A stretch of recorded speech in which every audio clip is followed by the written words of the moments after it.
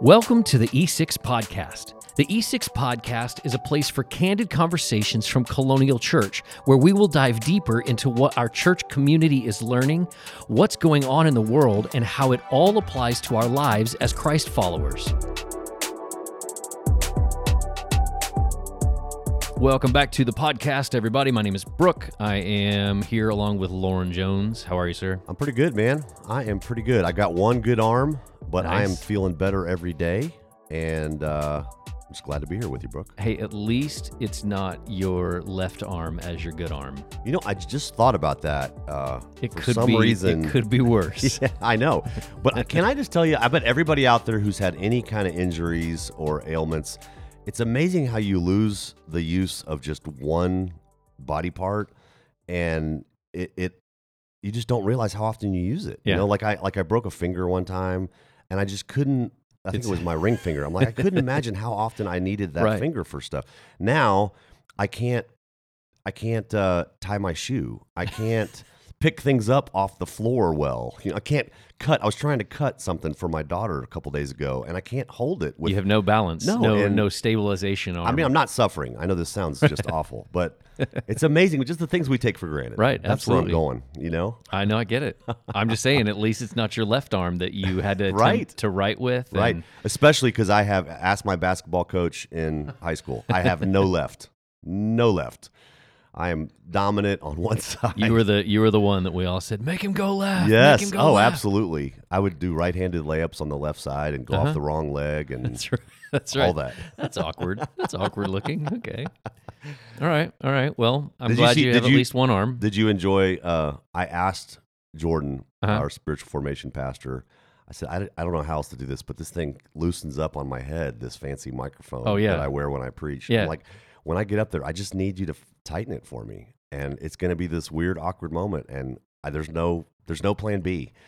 And he did not like that at all. Well, the funny thing is, it's like that's not a weird thing. Like that happens all the time. It just doesn't happen on stage in front of everybody. Right. In the middle of, okay, this transition that we've worked out and is going to be relatively smooth. Okay, now we're going to have to pause and wait until Jordan fixes the microphone for you on the back of your He head. really and- didn't mind doing it. We had a little fun laughing about it. Uh-huh. And nobody cares. No, Like, it's nobody so cares. funny how I think in this world of production, Right. you know, the TV shows we watch, the movies we watch, the musicals we go to, I mean, production, it's all about the production. And I think, sadly, the church has embraced a lot of that. Yeah. You know, Absolutely. excellence is. I've been a large portion of that for years. Yeah. In my church career. So Sure. yeah, I totally get it. And you know, on one hand it's like, yeah, how do we minimize distractions and Right. those kinds of things? But then we get, you know, we start to trip over the things that are like, it's not really that big of a deal. Right. It's not that big of a deal that you had to move a table or that someone else walked on stage Or there was this awkward pause in the middle. It's okay. right, that's It's right. okay. yeah, it's not an actual production. right. Sometimes it seems that way. So I have a question for you. A few weeks back, we haven't talked about this, so you know this is brand new information. No, I'm just kidding. It's not. But so a few weeks back, there was a news article that the government was going to release information about UFOs, Yes. about potential aliens, Yes. and we just breezed on past it. We just kept on I flying. don't think I've heard a single person bring that up. I don't I've know read either. that in the news. But to me, it's fascinating. Yeah. Yeah. It came out today. Did you read it? No, today? Yeah. No, I didn't.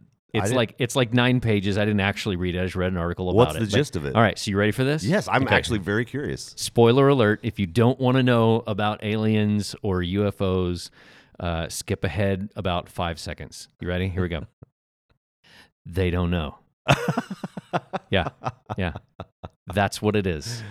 They listed, or they said there was like 18 sightings of what they call them, unidentified aerial projections or projectiles or something. I don't know. Right. It's UAP. Things they can't explain. Yeah, UFOs to us, recorded right. on video. Right. Absolutely. This is like military maneuvering, and they're doing all this stuff, and then somebody sees this up in the sky, and they're tracking it, and they're following it around, and it doesn't seem to follow all of the laws of physics, right? So that's the craziness is we don't know, right? And so then they came back and they said, of these 18, we can explain one of them, we think.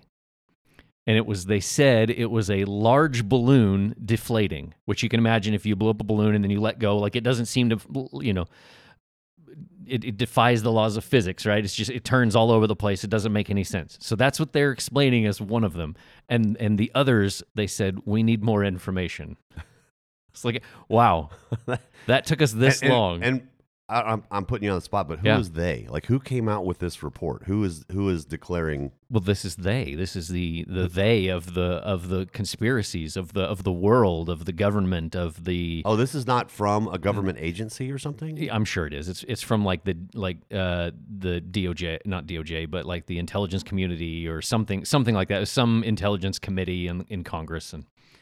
But I was just like, okay, we finally get some. No, we don't. We don't know. We don't know. You know what? Can I guess try to mix that crazy topic with our belief in God and what would that do? I was going to ask the same question. What would that do to you? Let me put you on the spot then first before you get to me on the spot, right?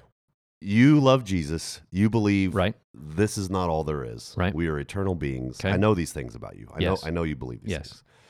What would happen to your faith if you found out that there is life out there? That there is. I'm not talking about some plant on Mars. Right. It's not just there was a couple leaves. A microorganism. No, I'm talking about an actual being other than a Martian. Yeah, a Martian, except way out there. So what do you honestly think would happen to your faith? I'm asking. Would that rattle it? Would it have no negative effect? Would it? I don't know. I don't know, honestly. I don't know that I can answer that well because on one hand it's like, well, I mean, the universe is so insanely large, and how long have we lived our lives thinking that we are the center of the universe, right? That we are the main important thing, but ultimately there's so much out there. I'm not saying that there is anything, but at the same time, like, we know that there is spiritual, there's a spiritual warfare side of things that I can't see, I can't understand, I can't wrap my mind around. Right. There are stories from the Bible of aliens coming down and having babies with humans, right? they're creating giants, and there's all kinds of things, and I don't know. I don't have a great answer for that. I think, honestly, I thought about this this morning as I was thinking about this before we started recording. Later on, I figure we might get here, but you talked about on the weekend the birds of the field, or the birds, and they don't have to worry about storing up things because our Heavenly Father takes care of them. And so if it's not a like humanoid type alien, then does it matter? Because if Jesus is if we are made in the image of God and Jesus came down incarnate in human form to be the way, right? Then that doesn't change anything for the ant that I accidentally just stepped on, or the bird that's flying around, or the Martian random organism that lives out in space. Now, granted, if it came down with a flying saucer that has all kinds of crazy technology, then I don't know what that to thinks believe we're really primitive and like all the space movies. That's right. With all the they're beaming people up and. You guys don't have portals? You don't have that? What about you? What does that do? Where does that question take your mind? I don't know that people I don't know that some people would like my answer, because I just don't think it would affect me one way or the other. I think it would, first of all, it'd blow my mind, of course. Right. But it would not damage or negatively impact my faith, my belief system, because I just marvel. God is so much Mhm. bigger, and the older I get, the bigger God seems to become, Yeah. and the less. I mean, it's the fundamentals become more clear to me, and the things I'm sure of just become more solid in a lot of good ways. But the number of questions that are unanswered, the list just gets longer and longer. So Right. you add extraterrestrials in there, I'm like, wow, that's awesome. That's like cool. it just doesn't change. Right. I think to the degree I had this thought while you were talking. Shocker, I was thinking about what I was going to say. I'm so glad that I was that Do you do that? that interesting to you that No, you I were heard- no longer thinking no, about what I was saying. I was definitely. I'll let you go back. You multitasking. can go back and rewind what we just said, and then you can respond again. Can I go now? Yeah. Go. So here's what I really do think. I think to the degree that we are egocentric, Mm. which all of us are at some level, the world revolves Right. around us. Right. It's destructive. Bursting a bubble there. It just blows things up to Right. find out. Oh my goodness, it's on par with going back to when they realized. In fact, maybe this is a good comparison. I forgot what year it was. How many centuries ago when humanity thought that the entire universe revolved around Mhm. Earth. Right. And then we found out, Earth isn't Oh. the center of the universe or the center even of our galaxy. Right. The sun is, and we're rotating around it, Mm. along with other things rotating around it. So on par with that, to find out, we're not the only thing going on. That doesn't challenge my belief system. Yeah. It just affirms God is a mad scientist. Yeah. And he is amazing. And it sounds so goofy to say, but good for him, you know? Okay, good He's job. got things going on elsewhere. That's right. He's still king. He's still I'd love to know, okay, how have you revealed yourself To them. to them? Right. Exactly. And how do they relate to you? And we're really going down a crazy I know, path right? here. It's then it becomes, is it the once for all Right. type of question? Yes, Like, yes. did Jesus die once for the aliens that live in a different galaxy as well? This has gone weird. I will say, if you put me on the spot, Uh-huh. which there's no value to this statement, but if you put me on the spot, do you believe there's life out there? I would say I don't think so. Yeah. I mean, I think that what we understand from Scripture is that it's all about Him, and He's revealed so much to us, and I think the universe is not only ginormous, but still growing, evidently. Scientists tell us. Just another revelation of the bigness of God to humble us. So my gut, I have no scientific evidence of this, of course, but my gut is that there's no life out there. But it doesn't. But It doesn't do matter. anything but fascinate me and excite me if I found out there was. Yeah. Shocker, they don't know. They don't know. Right. We need more information. I just thought that was the funniest thing. It was like, all right, we're going to reveal this document. We're going to release this. Yes. And our information is, we need more information. That's what you get. That sounds about right. I just thought that was really funny. Okay, so we don't have to talk about this, but I'll Okay. add, Yes. it does make me wonder why personally, I am so fascinated with science fiction. Like, my favorite stories are sci-fi, Mhm. almost without exception, Mhm. you know? Not just like the obvious things like Star Wars, but even like things like The Matrix or whatever. Obviously. Like, obviously Star Wars. Obviously Star Wars. Obviously. Sorry, we can stop there. I'm just fascinated with sci-fi. you I mean, know? I think it's like it's the unknown. Like we don't It is we the don't unknown. know, right? You Yeah. know, our curiosity is what drives, I think, so much of that. And we just don't have any idea. No doubt. All right, serious topics. We had a weekend yesterday. You dove into a whole bunch of stuff. It seems in- like materialism, treasure in heaven, and the kingdom of God, and worrying and anxiety and money. Lots of things, Yeah. right? So some of those things you talked about anxiety that we wanted to talk about that. So we'll get there. But I'm curious as we dive in here. So we talked about the hopes and dreams being centered around, all of our hopes and dreams. What do you want to grow up? What do you want to be when you grow up? What do you want to do? If you had two jobs to choose from, which one pays the most? Because that's generally where we go. What's the distinction that you see between the materialism of all that and the enjoying life side of, okay, well, we are we've created things. God has created us to be creative beings as well. Right, And right. so we've created cars, and we've created smartphones and the internet and all these things that have happened that, it seems like a big pendulum that we could be on crazy ends of this spectrum of, okay, there's materialism, but we're supposed to be over here with nothing, and so give it all away and don't have anything and live in on the streets and preach the gospel. Be Amish. Right. Yeah. How do we deal with that potentially massive spectrum of, don't serve God and money and Right. don't be materialistic but you can also enjoy life. Well, I think, golly,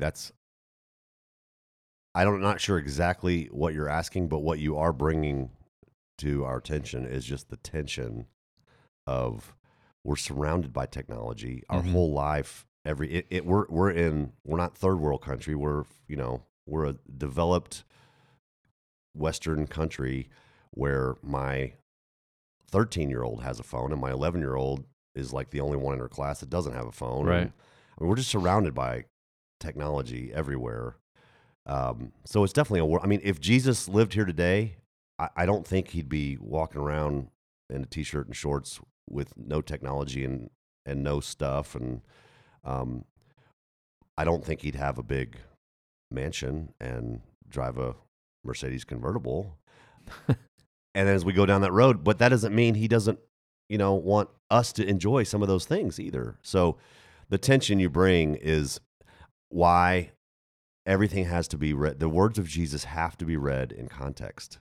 And so even when we read things like, don't store up treasures on earth, store them up in heaven, in the context of all the other things he tells us to do and to be and to prioritize, it's about our hearts. Yeah. I know, put it this way, I know some really wealthy people with lots of toys and creature comforts, and they are some of the most Christ-like people I know. They also share more than anybody I know. They bless other people. They give. They don't freak out when they lose something or something gets bent out of shape.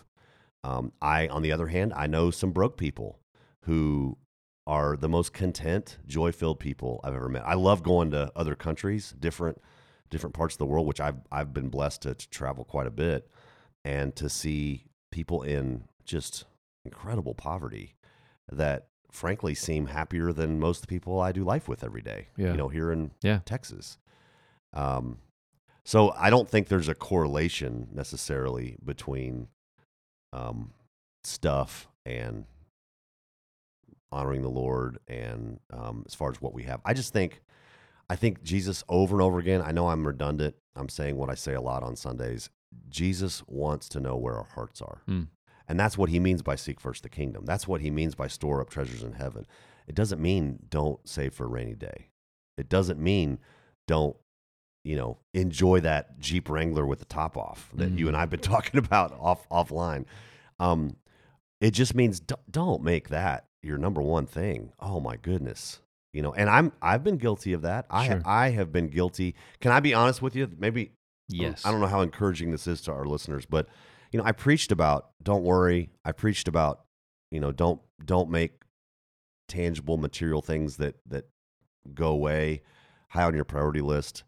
And then yesterday, Carrie and I just had some really hard conversation. We went on a little date, had some coffee, and we talked about our firstborn going off to college this fall. We talked about needing to redo our bathroom because our shower's all moldy. It's gross. I shouldn't say that. Probably my wife's going to kill me now. But it just, it's been 16, 17 years. It needs to be replaced. It wasn't done well the first time as builder's grade, materials. And we're looking at each other like, where's the money going to come from? Yeah. And all in that moment, we start worrying. We start fretting. We start feeling like we don't have enough. And all at the same time, I'm like, why do we have all this stuff? Why are we so blessed? We have more than 98, 99% of people on the planet, So the tension there is real. Yeah. I think that's why we live in community, to have people who model seeking first the kingdom. Hmm. That's one of my biggest joys of being a part of a church, a part of a small group, a part of friendships, where I get to see people who model both ends, model materialism and just this fixation on things that make us feel good briefly. And I've got other people that model the kind of generosity that I just want in my life, the kind of carefree attitude about things that I want for me, I want for my wife, I want for my kids, I want for our church. So I think it's all internal. It's not the stuff. Yeah. It's what we do with the stuff. It's how we feel about the stuff. It's our priority list. I don't think we're called to all be impoverished. I don't think we're called to all be simplistic like the not simplistic. That's not the right word, but to live simply like the Amish. I think there is something beautiful about that. I'll admit that. I don't want it bad enough. I like my phone. That's right. I like being connected to things. Yeah, it's a tough one though, and I think Jesus spoke. I didn't say this yesterday, but Jesus spoke more about money than almost anything, because he knows where our hearts are. Yeah. It's not because he cares more about money. It's not because Jesus thinks that money's all that. Jesus speaks to the heart. So where does he go? He talks about the heart. He talks about lust. He talks about money. He talks about ambition and power. He talks about those things because they reflect our heart for sure. Yeah, it almost sounds like it hinges on the word treasure. That maybe that is the key to where your heart is, right? Right. So where your heart is, there your treasure is also, right? Right. So that the word treasure is like, that's what it's not just a cool thing or whatever, but what are you actually treasuring in that moment? Are you treasuring this over the kingdom of God, over the people around Right. you, so it's not like you can't have these things, but if that becomes your treasure and that becomes the thing that you're seeking after, Right. then it's now, okay, that's when our heart has gone beyond, this is a cool thing that I get to be blessed with, and Right. Happen to be in this time in this season of life and this, part of the world or whatever, where we have those opportunities. Yep. No, that's well said. But I think it's a interesting distinction to think about those things and think about how do we use our money and our stuff and those kinds of things to affect those around us. I got home yesterday. My dad was here over the weekend, and so he brought the kids while my wife was resting at home, and I was working all morning. And so he sat through the service, and he came home and he was like, "Yeah, it was interesting to sit and start to think about some of the trips and things that he's been able to take." He's a doctor, so he's taken several like medical mission trips to different places, and to start to think about, okay, well, how did we use our money, our giftings, our schooling, our stuff to impact those around us? And he started thinking about the ways that he said he found a journal, and reading back through it just made him start to cringe about the ways that they tried to present the gospel to people, but only, we had to do this first and then we would treat you, and he was talking about how like we always did it in a way that we required them to do something and then we'll help you. And so it made me start thinking about the ways that we talk about, like, are we trying to save souls from the fire of hell, or are we actually trying to make a difference in people's lives and affecting them? And so it was just interesting to hear him come from that perspective and thinking about like, how do we show people the gospel rather than just preaching it to them, or how do we gift it to them rather than require them to go through something and hear it. I was thinking about, I should have looked it up and I forgot, but the quote that a hungry person has no ears. That if we're not helping meet their needs, then it's a whole lot harder for us to be like, hey, I know you're starving, but can you sit through our service first and then we'll feed you? And so it was just interesting to hear him start to process those things, having a culturally appropriate gospel rather than just, hey, here's here's our Americanized version of what this is. So Yeah. but just to start to think about, okay, how do I take that? You were talking about witnessing and the fear that we all have of, oh, but then I have to talk to somebody, and then I have to, and then I don't want to push my beliefs on them, or whatever it is. But to think about, like, well, how are we using the things that we've been blessed with, the things in our lives, the education that we've gotten, or the area of the world that we live in, or whatever, and how are we using those things to spread the gospel, to love the people around us, rather than just experiencing the materialistic side of living in this part of the world, and Sure. living in the United States. But Well, you're really stepping into a broad topic of evangelism and what it means to share the words of the gospel, Right. the truth of the gospel that does save people forever right, from separation from God, and offering someone a cup of cold, clean water, which may in the moment be their perceived biggest need. Yeah. And I think that's a whole nother Mhm. topic of tension, because I just strongly believe it's not one to get to the other. It's not a linear progression. It's all of it. It's all of it. I think the tension of what do we do in the moment with different people in different circumstances is where the Lord leads us to use words, or to provide food, or knowing that the biggest thing we have to offer is just the knowledge of Right. the one who loves us and is for us. And if we leave that unsaid, that's a whole nother problem, Wow, you just stepped into some That's what I said. Like you this weekend, like even if you were not really going into all these things, like there were a whole lot of things, a whole lot of topics. Really, where I was trying to go is, I was maybe I wasn't real clear, because I was convicted by I quoted John Stott at the end of my message, because he just said very, very. I mean, he used a lot more words, but he basically said, we don't want God, if we've got any glimpse or grasp of the greatness of God, the goodness of God, the generosity of God, we don't want him to get a little more honor. Right. We want him in the supreme place, is the words he used. We want him to be king, and we want, therefore, his kingdom to spread. Mhm. So it's not this self-serving proselytizing because I want more people in my camp, more Right. people to be like me. It's not even this oversimplified, I want this to I want the A, B, or C to happen with people.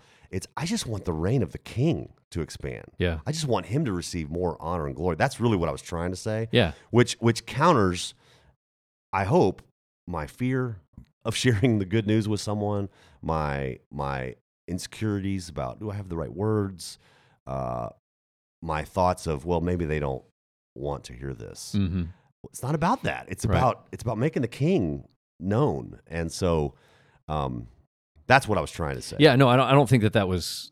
You don't think I was missed? No, I don't think that was missed. I just, in my head, I just started hearing all of these Yeah. other things that Yeah. are part of this conversation. But it was just interesting to listen to my dad hear that. Yeah. And still start to think back on the Yes. things that, okay, maybe we didn't do that in a very healthy way. Well, you know what it brings up is a book that I know you and I have both read. It's Yep. been a long time. I can't remember the author, but When Helping Hurts. Can't remember off the top of my head. Yeah. It might be worth putting in our show notes. I've read it in 2 different seasons of life, but it really impacted my understanding, Right. even just historically, of how we as the church with a capital C have, sometimes with the best of intentions, gone into different parts of the world and hurt more than we helped. Right. And if nothing else, it was a really good, challenging read for me to rethink, okay, what does helping look like here? What does being the hands, feet, and messenger of the gospel, what does it look like in this context or that context or that context? It's not just dump a bunch of pamphlets with the 4 spiritual laws on it. It's not just dropping off, drilling a water well. Right. It's not. It's just so much more complicated than that. And so if anybody's interested in that and wants to be challenged a little bit, or if you just have a heart for how the kingdom of God would spread when helping hurts, is a fantastic Yeah, it's read. by Steve Corbett, and we'll totally add that in the notes. Yeah, and for me, it was like just kind of to tie it all together. There, that book helped me kind of see, like, the ways that we have historically, maybe in the last several decades, at least my lifetime, the ways that we've done some of those trips. It's like we still kind of become the center of the trip. Yeah. And so it's like, how do you get yourself out of the center of, we're doing this because it makes me feel better, or I get to be a part of something, or I get to see this change, rather than, okay, well, what does this community need? And for me, it even helped me as I've been able to have some conversations with some organizations around town, just to think, okay, I don't need to prescribe to you what you need and how I'm going to fix it. I need to find out from you, what are the needs that you have, and now how can we work together to accomplish something, rather than me just coming in and saying, hey, we're a church and we want to help, and here's what we're going to do for you. Yeah. And so it just kind of like taking us out of the center of it. You just grabbed an image in my mind of, it's about posture. Yeah. It's not flying into the Congo and coming off the plane saying, I have what you need. Right. It's stepping into someone else's space, even if it's right here in our city. Right. And with a listening posture, a learner's posture. Tell me what you... Which we totally love to do. Oh, right? We're terrible at it. I'm terrible at it. We're all... It's our favorite posture. Yes. You tell me what you need, and I'm going to sit here and be quiet and listen. Hey, I have a couple thoughts. Yes. Especially before we get into the hard topic of anxiety and worry.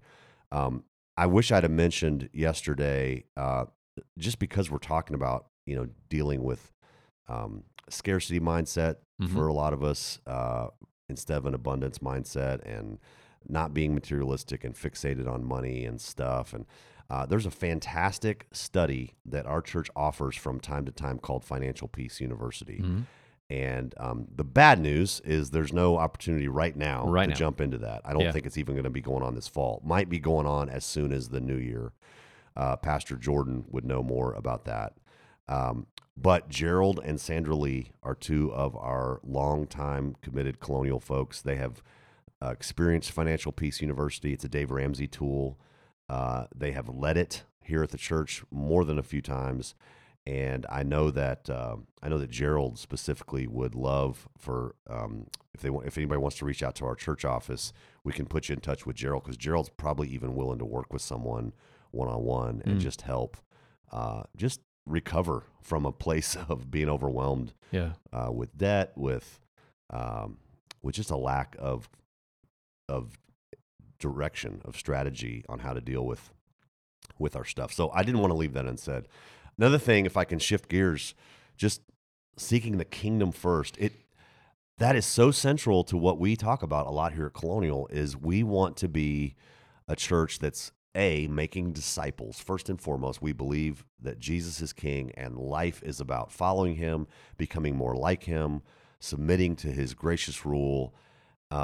Making disciples that's our mission statement. We believe we exist to make disciples, but right underneath that, almost, I guess you could call it a secondary focus, is for us to unite the city of Wichita Falls. We are for our city. We are for the church of the city. And to me, that's that includes, to seek the kingdom is to cheer on, the Church of Christ down the street and the Lutheran Church down the street. And all the different expressions. Yes, because it makes... I think God wants us to see things differently than we do. We're so territorial. We're so competitive. One quick, goofy story is when I wrecked my motorcycle a couple weeks ago, week and a half ago, I'm still on my back, helmet still on my head, fireman in his full garb is over me, 2 or 3 witnesses, including the lady that almost killed me, is there, and I exaggerate just for fun. But then I think Ron Downing was on the scene, because I asked them to call our church, so our executive pastor had just a few blocks away. He'd gotten there. And then Lance Bourgeois, who is the pastor at Grace Church here in Wichita Falls. I've mentioned him before. He's become a very good friend of mine. We had him he was on the podcast at least 6-8 weeks ago with an interview. He's there, and he just happened to drive by and thought, "Oh no, I hope that's not Lauren." That's the kind of friends we've become. And long story short, is one of the firemen is talking to Lance, and I'm already gone. I'm going to the ER, Yeah. And the fireman said, I didn't get his information, and Lance said, "Well, it's Lauren Jones." He's spelling my name. He goes, "You know what? If you just call Colonial Church." He's the pastor at Colonial Church. If you just call, they'll give you all the information you need. And the guy goes, "Oh, he's a pastor? You know what? We just moved here recently, and we're looking for a church." And Lance Bourgeois, who's the pastor, at Grace Church, says, "Oh, you should totally go. It's a great church. He's a solid pastor. They've got a great community, great ministry going on." And Lance is telling this guy to come check out our church. He's inviting him to Colonial. And that's interesting. that doesn't sound like that big a thing. Right. But can I just say, Yeah. that's so cool. Yeah. I think it's a really big thing. It's amazing to me that it's sad that amazes me so much. Right. But that's Lance. Lance is a kingdom guy. He seeks first the kingdom, not his little lowercase k kingdom. How can I make my thing bigger? Right. Living out of abundance rather than scarcity. Yes. There's plenty of people. Right. There's plenty of givers out there, whatever cynical approach you want to take about the church, you know? He just wanted that guy in that moment to find a church home. Yeah. And if it took, coming on the motorcycle wreck scene I was wondering if I almost told that story Sunday, both in a fun celebratory way, but also maybe even just to see if that fireman had showed come up Sunday. I don't know. Anyway, seek first the kingdom. That's what we really want to be about, for sure. Yeah. Well, and I think when you can change your mindset to that, away from the scarcity, like it's easier to think about things in a kingdom mindset when we're not worried about, throwing out all these words that you talked about, when we're not worried about like what is going to happen tomorrow. Right. When Lance is not worried about, man, do I have enough people coming on the weekends? Or do we have enough, we say butts in the seats, right? Yes. When he's not worried about that and he can think about it from a kingdom mindset, then the question no longer is, do I need to get this guy to come to my church? Right. It's, hey, I'd just love for you to hear the gospel. Yeah. And if that's at Colonial, cool. If that's at Unity Church, great. If that's at Grace, great. Right. I'd love for you to hear that. And it doesn't have to be my expression. It doesn't have to be here, because I'm not worried about, are we going to have the lights on tomorrow? If we're trusting God in that. And it made me start to think about, I wonder how often we live our lives in that scarcity mindset, basically saying, I'm not trusting Jesus. Jesus was wrong. All of the things in the Sermon on the Mount that we're talking about that we just ignore, that we're like, yeah, but in this day-to-day moment, I need to be the one that's making this decision, and I need to be the one that's holding back because I can't give to this thing, or I can't give to this person because I don't know what he's going to do with it. All the worries that come up with it, and the scarcity, that scarcity mindset. That if I have to be the one in control, then that's basically what I'm saying is I'm not trusting Jesus with this. I'm not agreeing with Jesus in these moments, in these things that he's taught us. Agreed. So I started thinking, man, I wonder how often that is actually the case, that this is what we're blatantly saying. If we actually stopped and thought about it, I'm saying, yeah, I don't believe you. Yeah. That's right on. We don't realize we're that defiant, but I think that's what we're doing. Yeah. In the moment, nah. I mean, that's what I did. I taught on it Sunday morning. Right. I believe it with every fiber of my being. God owns the cattle on 1,000 hills. It's one of my favorite verses from the Psalms. It's all his. And then within hours, my wife and I can be fretting over there's not enough. Right. How are we going to pay for college? How are we going to get the bathroom fixed? What about I don't know what's going to happen with my motorcycle and how much that's going to cost. Is the insurance going to come through? And fret. And God owns it all. He provides. He meets our needs. And it's amazing to me how I can teach something and still struggle with it. And still have to think, right, I just taught about this. Yeah. Okay, let's dive into the distinction, I guess, that you were wanting to draw between worrying and what Jesus talked about. Yeah. Don't worry. The birds don't worry. The flowers don't worry. So stop worrying. And the other side of things of the anxiety and depression things like that. What is it that you wanted to dive in there? Well, I wanted to speak a little bit. Maybe we've got some new listeners this week that have intentionally jumped in with us because anxiety is a huge deal. I don't know if we're just more aware of it in 2021 than we were, decades or centuries earlier. Yeah. The way psychology has grown and our understanding of the science of the brain and all those kind of things.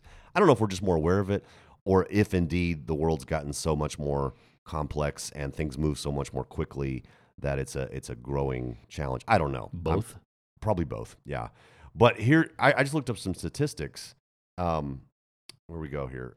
The anxiety disorders, Okay. I read, it's the most common mental illness in the United States. Hmm. So all the different things you think about, people going to therapists for, people taking some helpful medication for, 40 plus million adults in the U.S. age 18 or older are affected by anxiety, one form or the other. Oh. It's highly treatable, from what I understand. And I intentionally, by the way, talked to a therapist friend even early this morning just to get his take on some things. Yeah. But a lot of people, in fact, the surveys tell us that most people, about 2/3 of people who say they struggle with anxiety and worry and depression, 2/3 don't even seek help. Hmm. So it's a huge common thing going on in our country. And what I have learned is there's so many different facets of it. It could be genetic, has nothing to do with even life experience or our choices. It can be genetic, just passed down. It can have to do with our brain chemistry. It can be unique to our personality types. That probably rings true for a lot of people listening. And of course, we can be shaped by things that totally affect us. I wanted to read this quote from John Piper because this just, if nothing else, this speaks to the huge impact of this issue. He says, think about how many other sins are connected to the root of anxiety. Anxiety about money will cause you to hoard or steal. Anxiety about succeeding will make you irritable and impatient with those around you. Anxiety about relationships will make you withdrawn or indifferent toward other people. Anxiety about what others think about you will make you lie or stretch the truth. If anxiety could be conquered, a mortal blow would be struck to so many sins.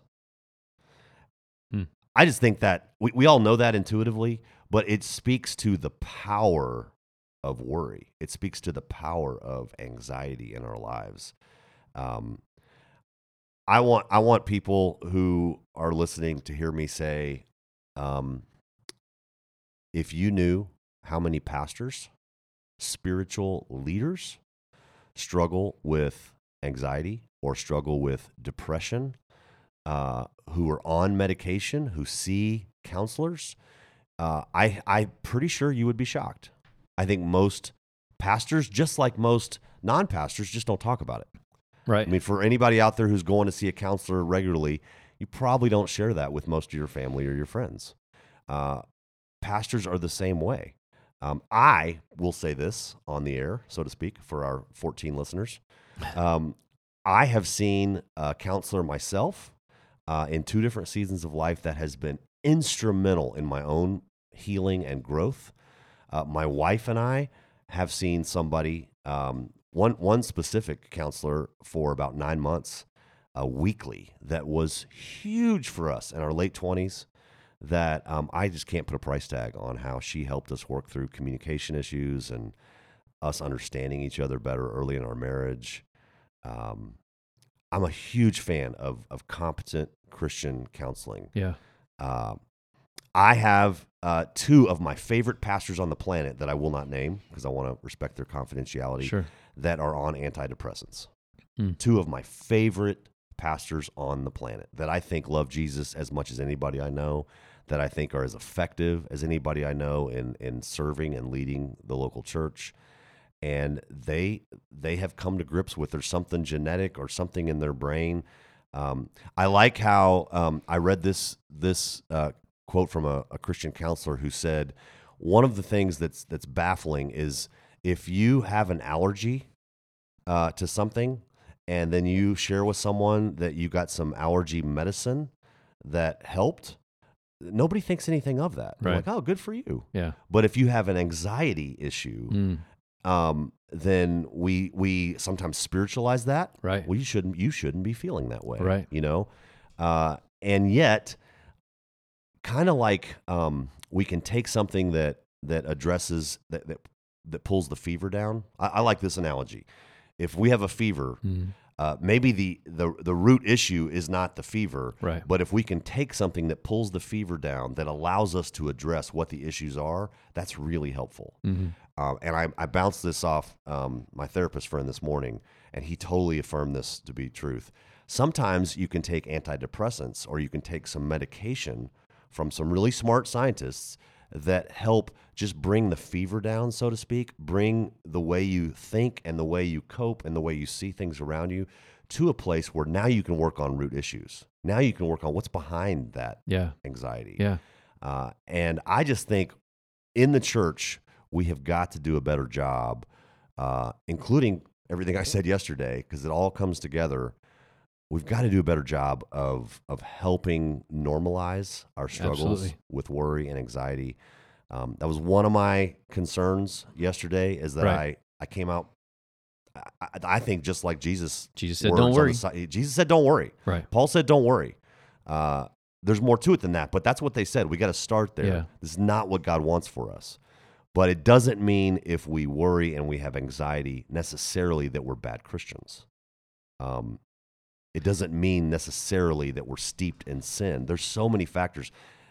I think a holistic approach, for any of you struggling with anxiety, for any of you struggling with depression, you call yourself a worrier, any of those things, the holistic approach that I would heartily recommend is talk to your doctor, because maybe there's something the doctor can help just to bring the fever down, where Yeah. you can deal with some things. Yeah. Talk to a good, competent Christian counselor. They can talk about your life experiences. They can ask the right questions. What shaped you? Where does this come from? And include us. Talk to your pastor, or talk to one of your spiritual big brothers or big sisters to pray together over it, because sometimes it is a spiritual issue. We just don't know. I think taking a holistic approach to that is really, really important.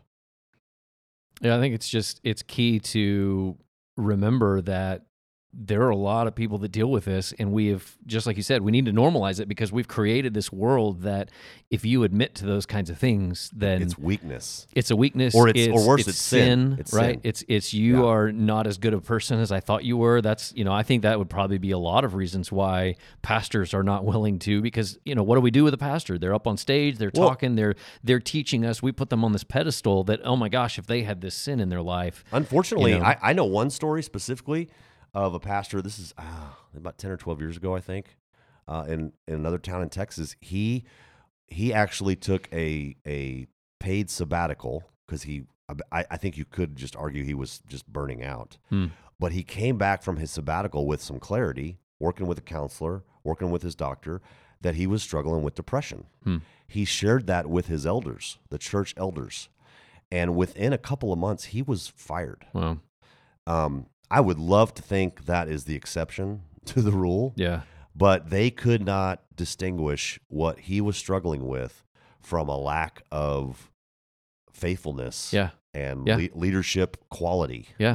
And what does that story make people like me or you think? Right. Well, if I'm struggling with that, I'm not Then telling anybody. yeah, right. I'm not going to say anything.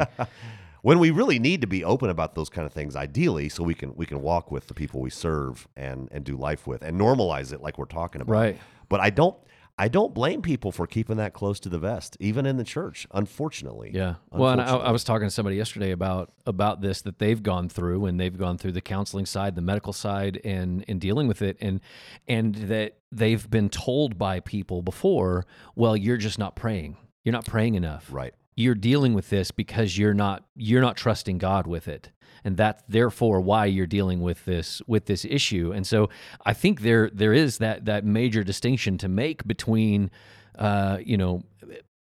what Jesus said and do not worry, what Paul said, don't worry, and I kind of relate that to the but what if.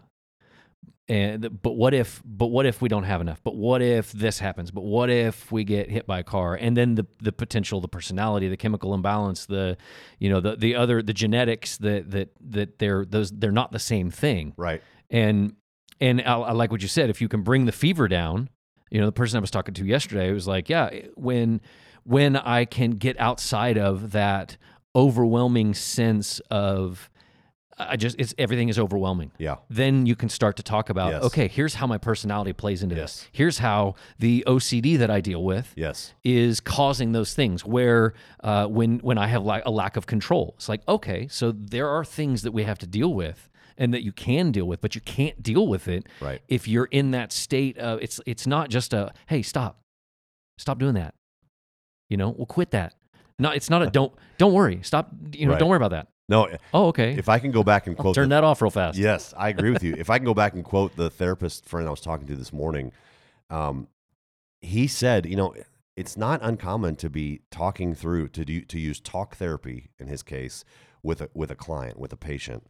I guess you would call him a client. Yeah. And they feel better. They see things more clearly, and they leave, and they'll come back the next session and say, I think it was minutes after I left that everything got cloudy again. Yeah. And I don't understand why.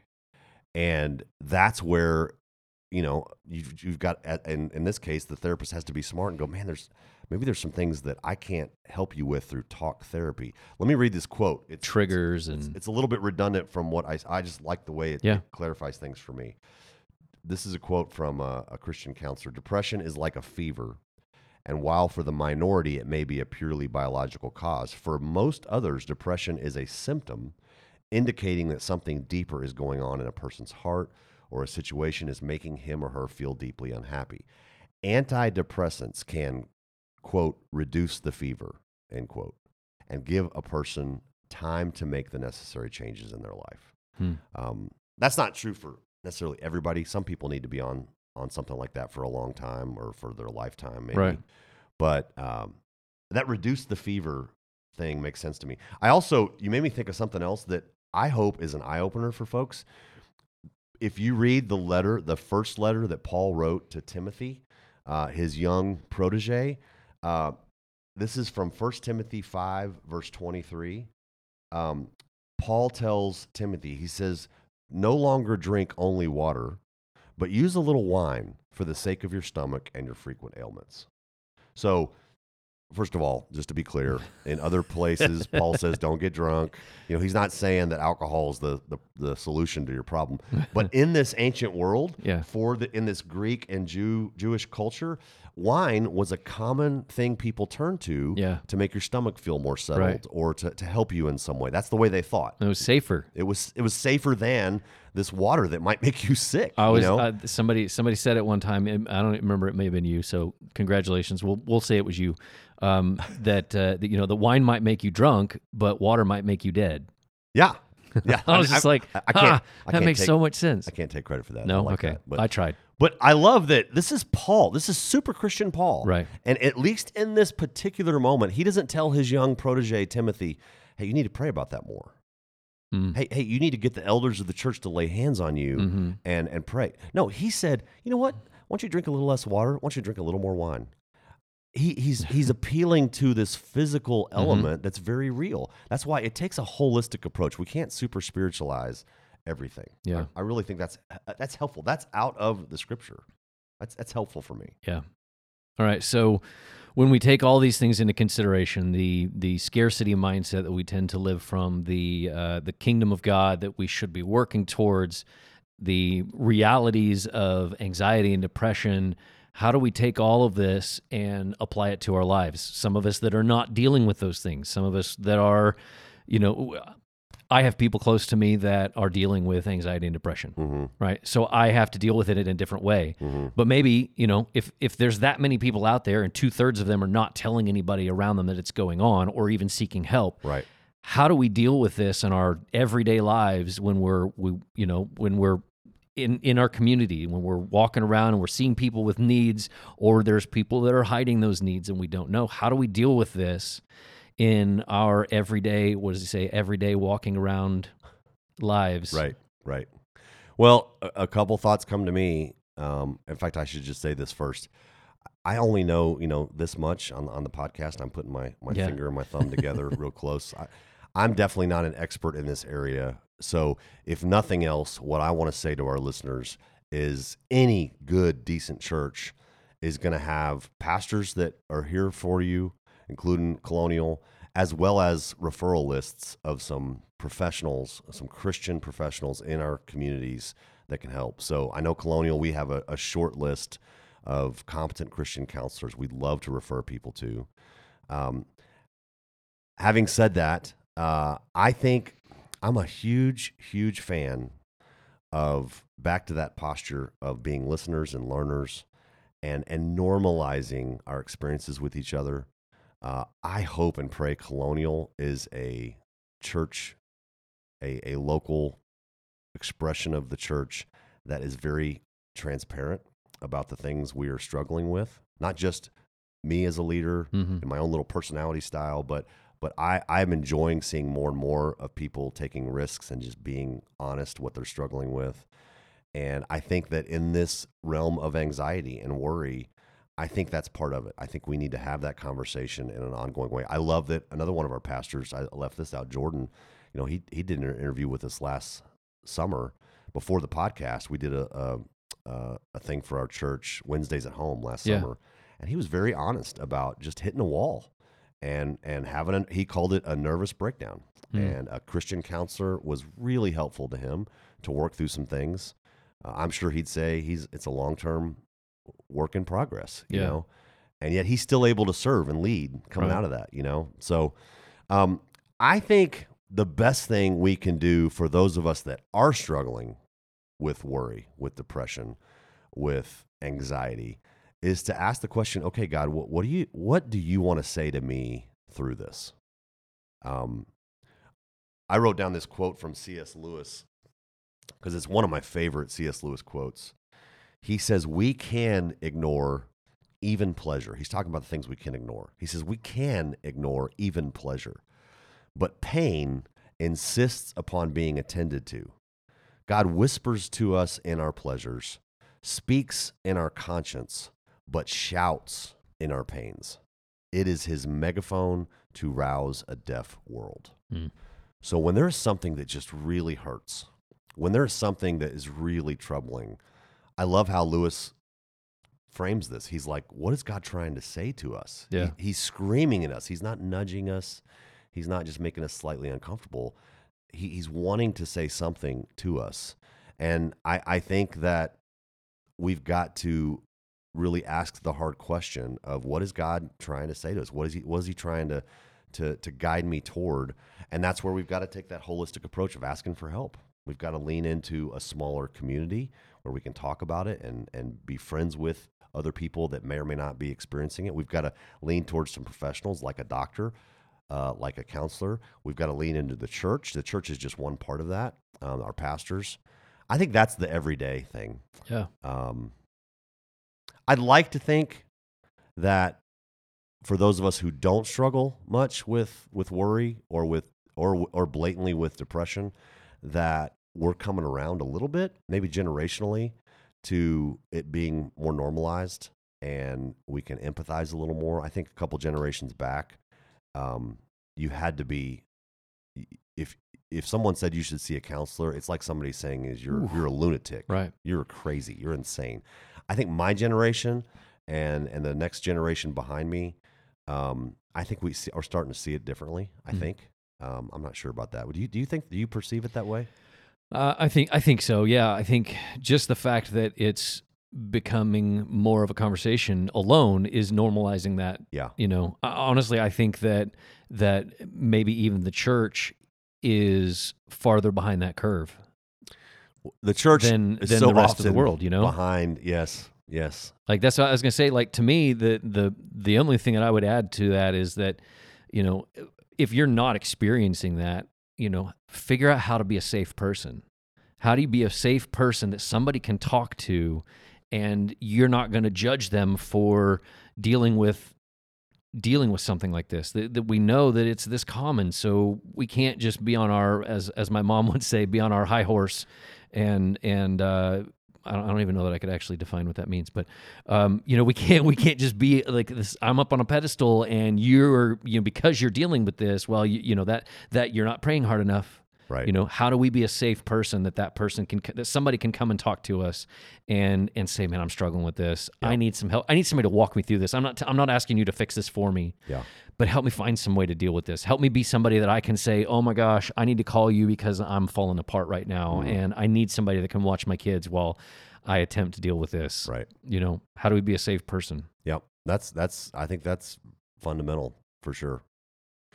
And then at the risk of sounding a little simplistic or trite, it's still true. I do maybe want to wrap up this conversation with the answer to worry or high anxiety is not that everything gets better. It's not that we find a trouble-free life. Life is hard. We live in a fallen world, and we come out of the womb sinful. We come out of the womb into a world that is not as it should be, and a relationship, a real relationship with a real God who is there with us and knows how many hairs are on our head and promises he will never leave us, and as Jesus modeled in the flesh for us, weeps with us when we weep, is got to be something we're just grounded in, no matter how difficult the road that we're uniquely facing. Yeah. Even for those of us that really struggle with mental health or struggle with anxiety, we've got to hold on tightly in every sense to he is our rock. And we may not be able to see in the moment why we're going through something, but he is there with us for sure. Okay. We'll let that be the wrap up. That'll be our pause conversation. We'll be back next week. So next week is July 4th. Yes, this Sunday is July 4th. So remind us again what we can expect for the 4th of July. Man, I hope if you're listening to this, would you take the time after you hit stop in just a minute when this episode ends to text a few friends, message a few friends. This Sunday, we're having a celebratory worship service at 9:15. We're going to worship God together. We're going to finish up our Sermon on the Mount series, I think, in a really good way.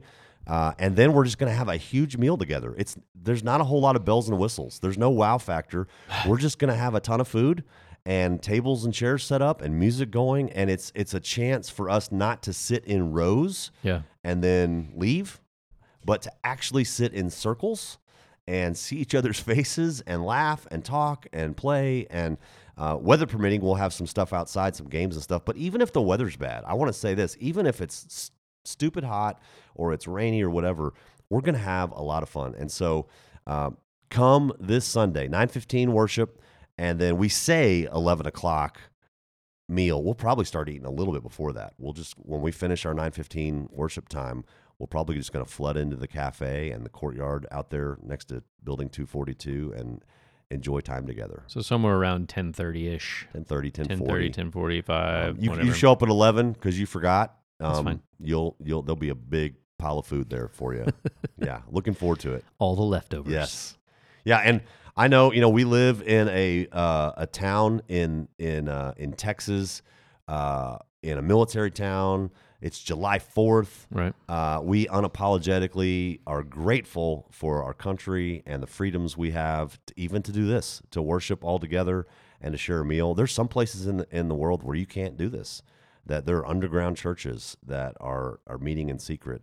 And so I know we're going to have flags up everywhere that our deacons are always excited about putting up and showing our love for our country. And the service itself on the 4th probably won't have much to do with the history of our country. That's not where we're going.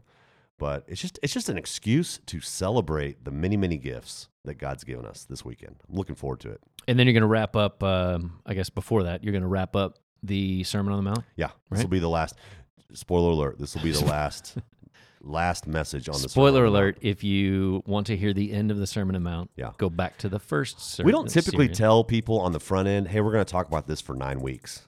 because that just sounds Yeah. like forever. It does sound like a long time. But now that we're approaching the 9th week, I'll go ahead and say it. This is the 9th week, and we'll be done with it. Yeah, I remember there was a time that a previous church that I was at, we were in week 27 of John, and I was Wow. like, I need a break from John. I do not care right now. Like, we've been in this for so long. Yeah. Okay. All right. Well, we're going to wrap it up. We'll pause the conversation there. If you have questions you want to hear us talk about, even if it's about anxiety and depression, you're dealing with this, or you know somebody that is, and we didn't hit the topic very well for you, or there's something else you wanted to hear us bring into this conversation that we may have skipped over, bring it on. Podcast@colonialchurch.com. And as always, even if you hear this later in the week, we can always come back and talk about something again, even if we have passed that Sunday. So don't feel like you can't ask questions. Absolutely. So yeah, thank you for listening, and we will see you next week. Have a great week, everybody. You've been listening to the E6 podcast from Colonial Church. For more information about Colonial, please visit colonialchurch.com or download our app from the App Store or the Google Play Store. You can send us your thoughts, your feedback, and questions to our email, podcast@colonialchurch.com. And please leave us a review wherever you listen to podcasts. Thanks for listening, and we'll pick up the conversation again next week.